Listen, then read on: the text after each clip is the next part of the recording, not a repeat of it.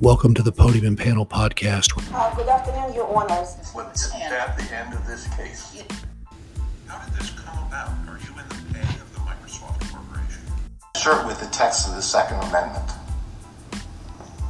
Your Honor, I think that could be viewed as political. That would be. How about the First Amendment?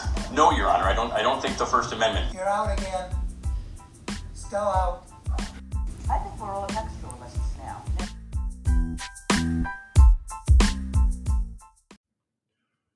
We're here on episode 41 of the Podium and Panel Podcast, and we're fortunate to be joined again by Wen Fa of the Pacific Legal Foundation to discuss the recent Supreme Court of the United States decision handled by his firm, Cedar Point versus Hasid.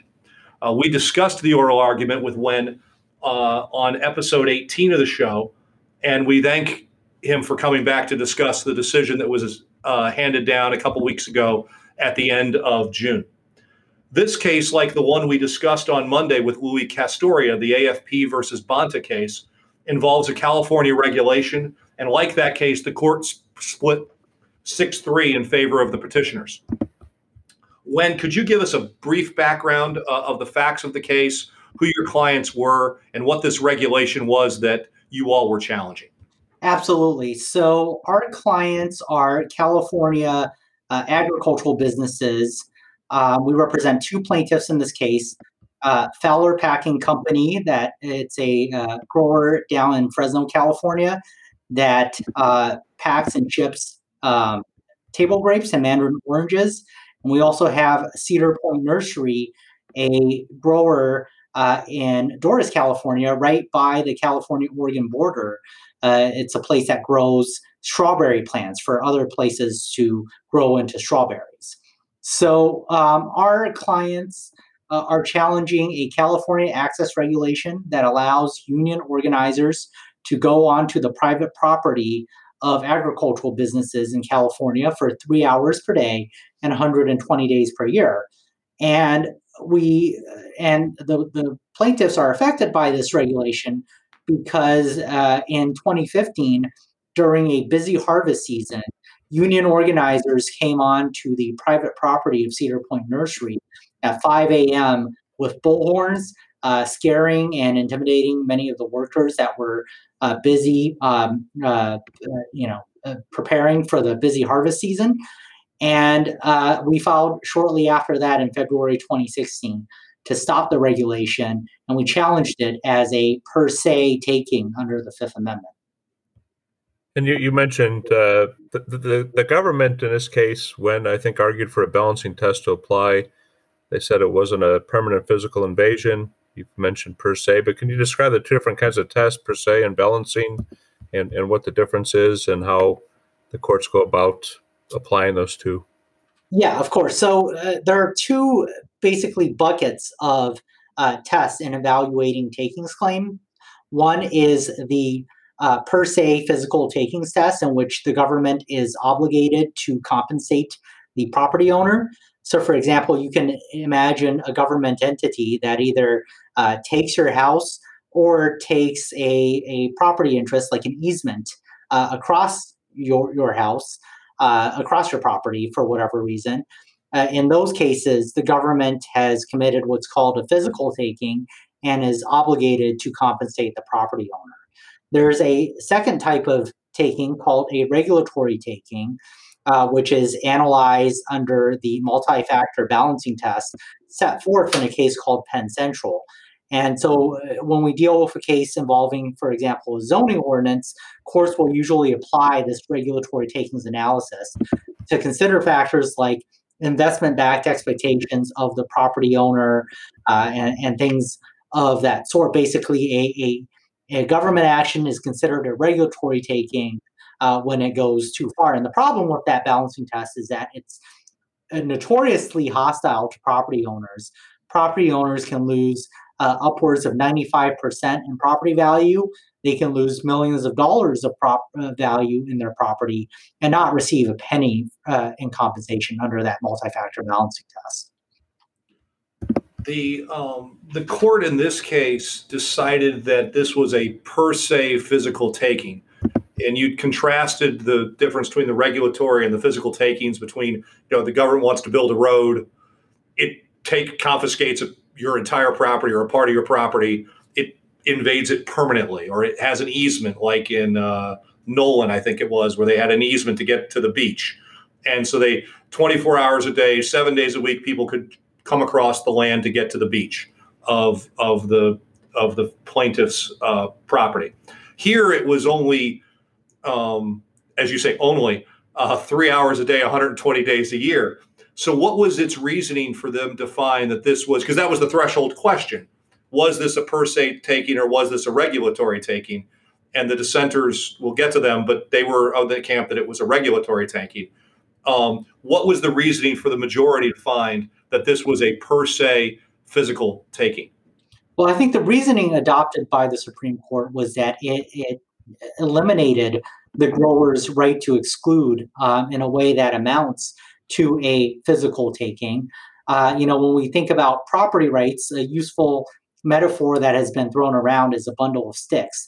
And the court has said that the right to exclude is one of the most fundamental rights to that bundle of sticks, because if you don't have the right to exclude another person from your property, then it's really not your property. And I think here the court recognized that the growers, as demonstrated by the facts of this case, had no right to exclude unwanted third-party union organizers from taking access to their property. And therefore, I think the court held quite correctly that this amounts to a physical taking, and any time limits that were imposed only went to the amount of compensation that was just, and not to whether there was a taking in the first place. So with that, when we're going to take our first break and come back and talk about the right to exclude, because you said it's a right to exclude third parties, and there was some discussion at the oral argument about, well, how far does that go if the petitioners that you represented win, if they win, and they did, how far does that really go, and what might be the result down the line? So we'll come back and talk about that on the other side of the break.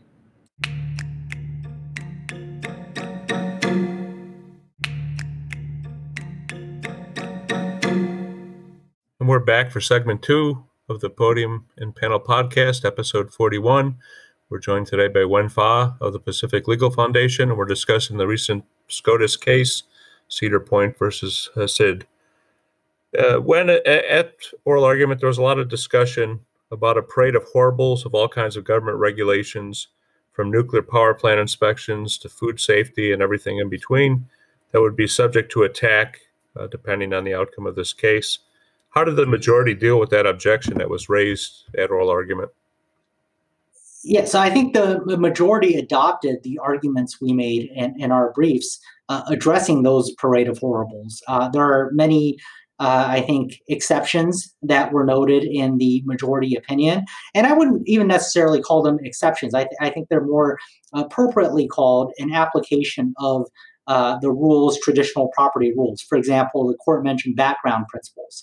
At common law, no one had the right to use his property to create a nuisance for adjoining property owners. And the court said if you did not possess that property right at common law, you did not somehow gain it within the past, 200 plus years. And I think that's quite different from the facts of this case, where the growers are engaged in productive exercises. They are not creating a nuisance for any adjoining property owner. Another way that another exception that was noted by the court is what I call the constitutional conditions doctrine. So the government, as a part of its licensing scheme, could require property owners to, make certain accommodations that both bear a nexus to the actual license itself and is also proportional to that nexus. So, for example, you talk about nuclear power plants. The court noted that operating a nuclear power plant is considered by many to be an inherently dangerous activity, and as a condition for being granted a license for operating that nuclear power plant, the government can reasonably create an inspection system where the inspectors come onto the property, once every year or so to inspect the premises for safety, potential safety violations. And similarly, on that point, the court also noted that at common law, you had this notion of reasonable searches that was incorporated by the Fourth Amendment. And if something were a reasonable search, it cannot violate one's property rights. It cannot also be a taking under the Fifth Amendment because of that common law background. So there are a lot of ways that the court dealt with these parade of horribles. These parade of horribles were thrown around a lot by both the dissent and commentators in the lead up to oral argument. But I think upon closer inspection, there really isn't much that hasn't been addressed by the court and by our briefs in the case. So when you alluded to it a minute ago, but I wanted to give you an opportunity to talk more about that, because at the district court level, and if I'm correct, please correct me if I'm wrong, at the Ninth Circuit, you argued both a Fourth Amendment and a Fifth Amendment violation. But at the cert stage, you dropped the Fourth Amendment argument and focused entirely on the Fifth Amendment argument. Did I get that procedure and how the argument evolved about right? Yes. Okay. So tell us more about how the Fourth Amendment, even though you didn't bring it as a direct claim, kind of forms a background principle for the decision and the framework for reasonableness that we find, because reasonableness doesn't appear with regards to the nature of a taking under the Fifth Amendment. Reasonableness shows up, the word is there in the Fourth Amendment about the ability of the government to seize somebody or something. So expand on that a little bit more, because I think one informs the other, as you said. Right. So I want to be very clear about sort of the different claims that we brought in our arguments at the merits stage. So it's true that we brought a Fourth Amendment claim in the courts below. We actually brought that as an unreasonable seizure of property in the courts below. The background principle that was mentioned by the Chief Justice in his opinion for the court was one that we argued if it were a reasonable search, then it would not typically violate the Fifth Amendment. And I think that makes sense intuitively, and I think it's quite different from the facts here, where the growers actually do allow inspectors onto their property. They allow what would be considered reasonable searches, but here the union organizers that take access pursuant to this regulation, they're expressly not there for the purpose of conducting a search, whether it would be a search to promote health and safety or anything else. When there was discussion, especially by Justices Kavanaugh and Sotomayor at oral argument, and I think at the lower court levels as well, about Babcock from 1956 and about another way you could have won, could you describe those cases, and did that get addressed in the actual opinion? Yeah, sure. So Babcock was a case. It wasn't a case directly involving a takings challenge, but it involved a balancing of private property interests and also the union organizers' interest in telling others about their right to unionization. So Babcock drew a distinction, a balancing between the two under the National Labor Relations Act. The problem with that application, that rule applied in this case, is that the California Agricultural Relations Act expressly provided that no balancing will take place, that the union organizers will have access to the grower's property no matter what the circumstances are. And so I think the court quite correctly did not analyze this under the balancing test. I think Justice Kavanaugh noted in his concurring opinion that we would have won under that balancing test because the growers' employees do not live on site. And in fact, union organizers did talk to them at the hotels nearby the property during off-work hours. So under the balancing test, we would have won, but I think the court agreed with us that the balancing test really wasn't appropriate in a case like this. So with that, we'll take our next break and come back and talk about the dissent and where we go from here.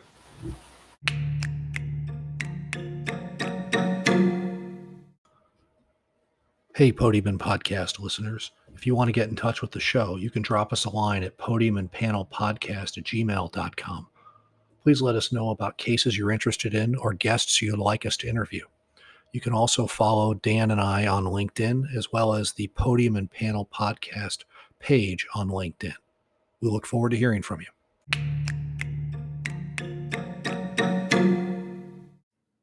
We're back for segment 3 of episode 41 of the Podium and Panel Podcast, and we want to change gears now and talk about the dissent in Cedar Point versus Hasid.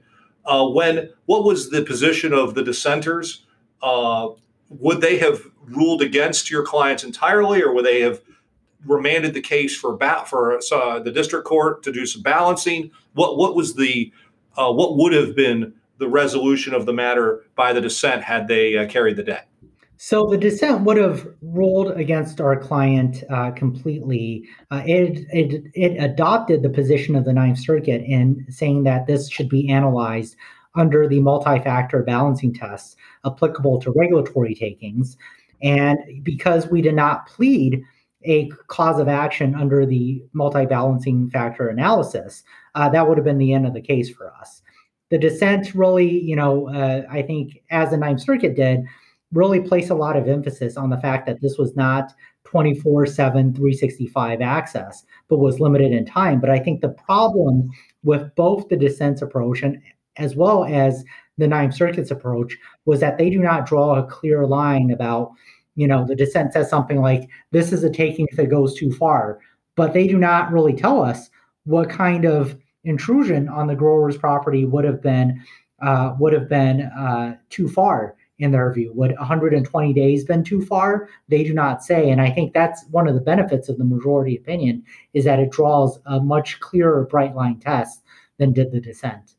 Yeah, I think at the oral argument, it may have been Justice Alito that asked, would 364 days be okay? Would 360 days be okay? Would 300? I mean, it's something like this. At what point do we is too much? And 120 isn't, according to the dissent, but what is?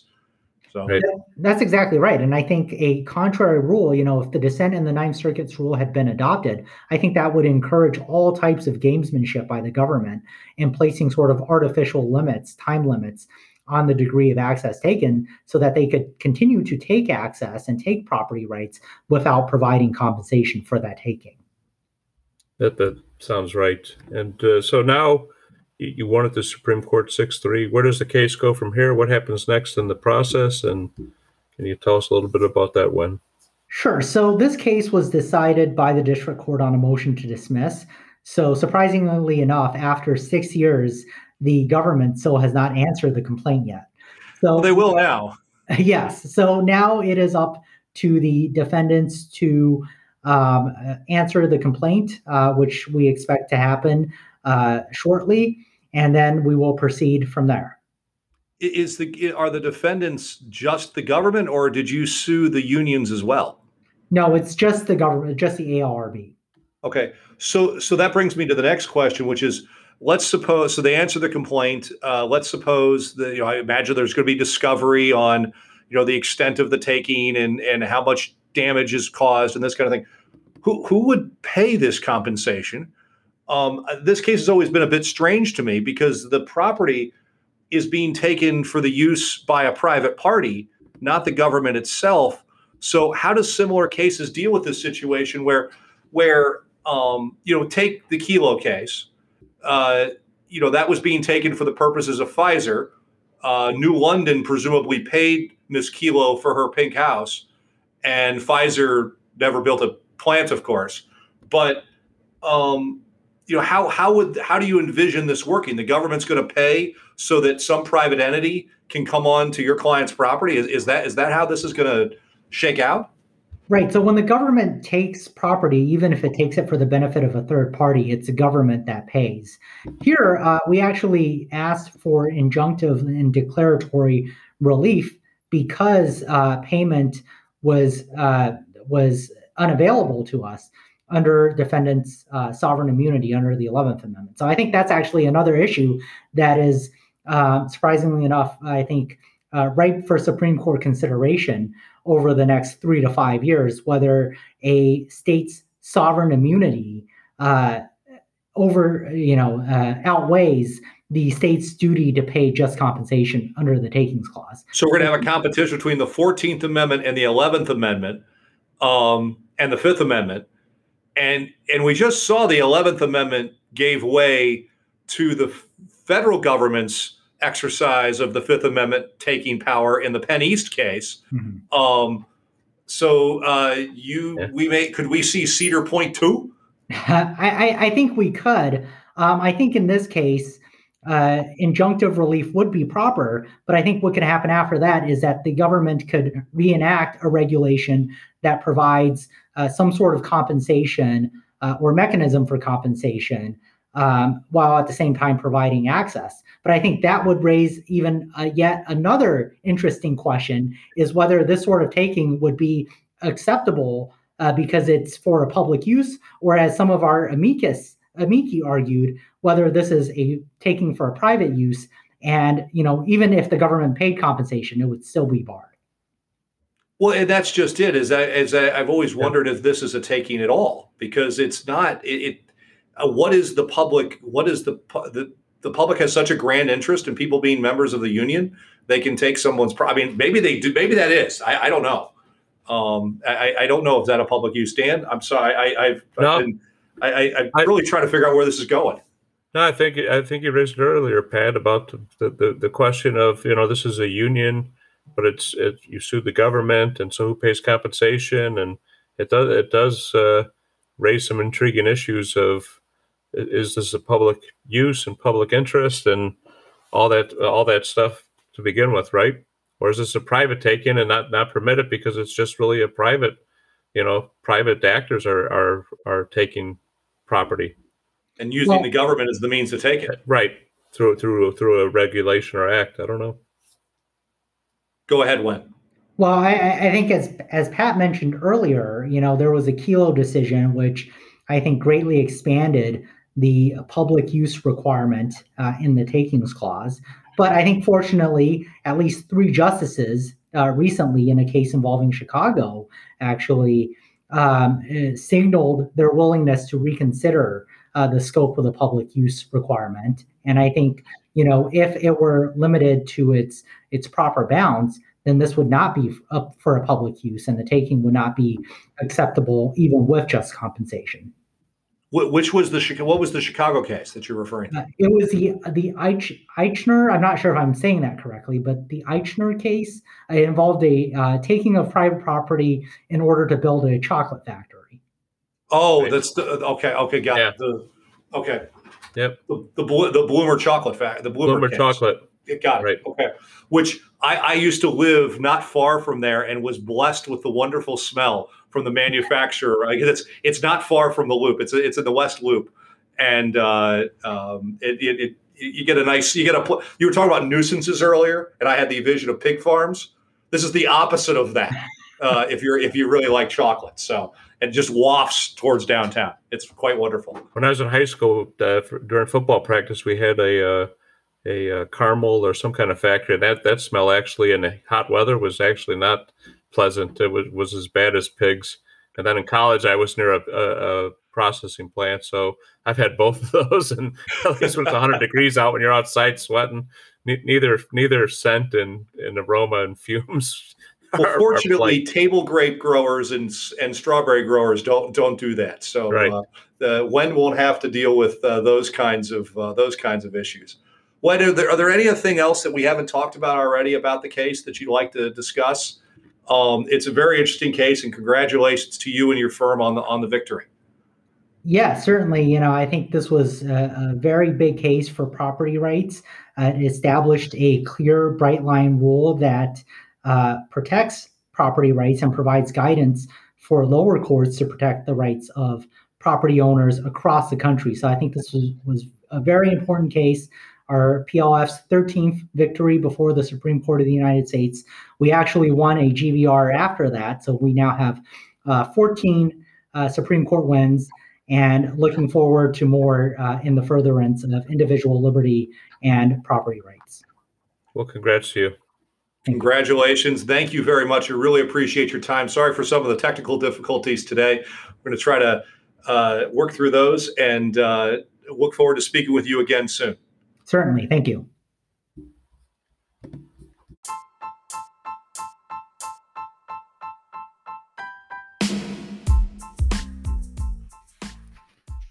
I'm Dan Cotter, and on behalf of my co-host Pat Eckler, we thank you for listening and look forward to having you join us again.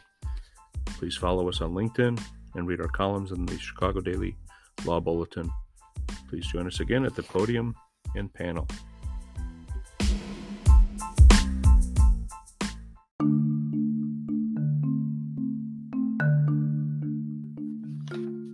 Each episode on the Podium and Panel podcast, we will cover several oral arguments and decisions in civil matters at the Illinois Appellate Court and Illinois Supreme Court, with the occasional coverage of SCOTUS and other appellate courts. The purpose of the podcast is to inform of developments that may affect business and are not to be considered legal advice. They do not create a lawyer-client relationship. Information on previous case results do not guarantee a similar future result. The opinions are their own and do not reflect those of the firms for which they work or their clients.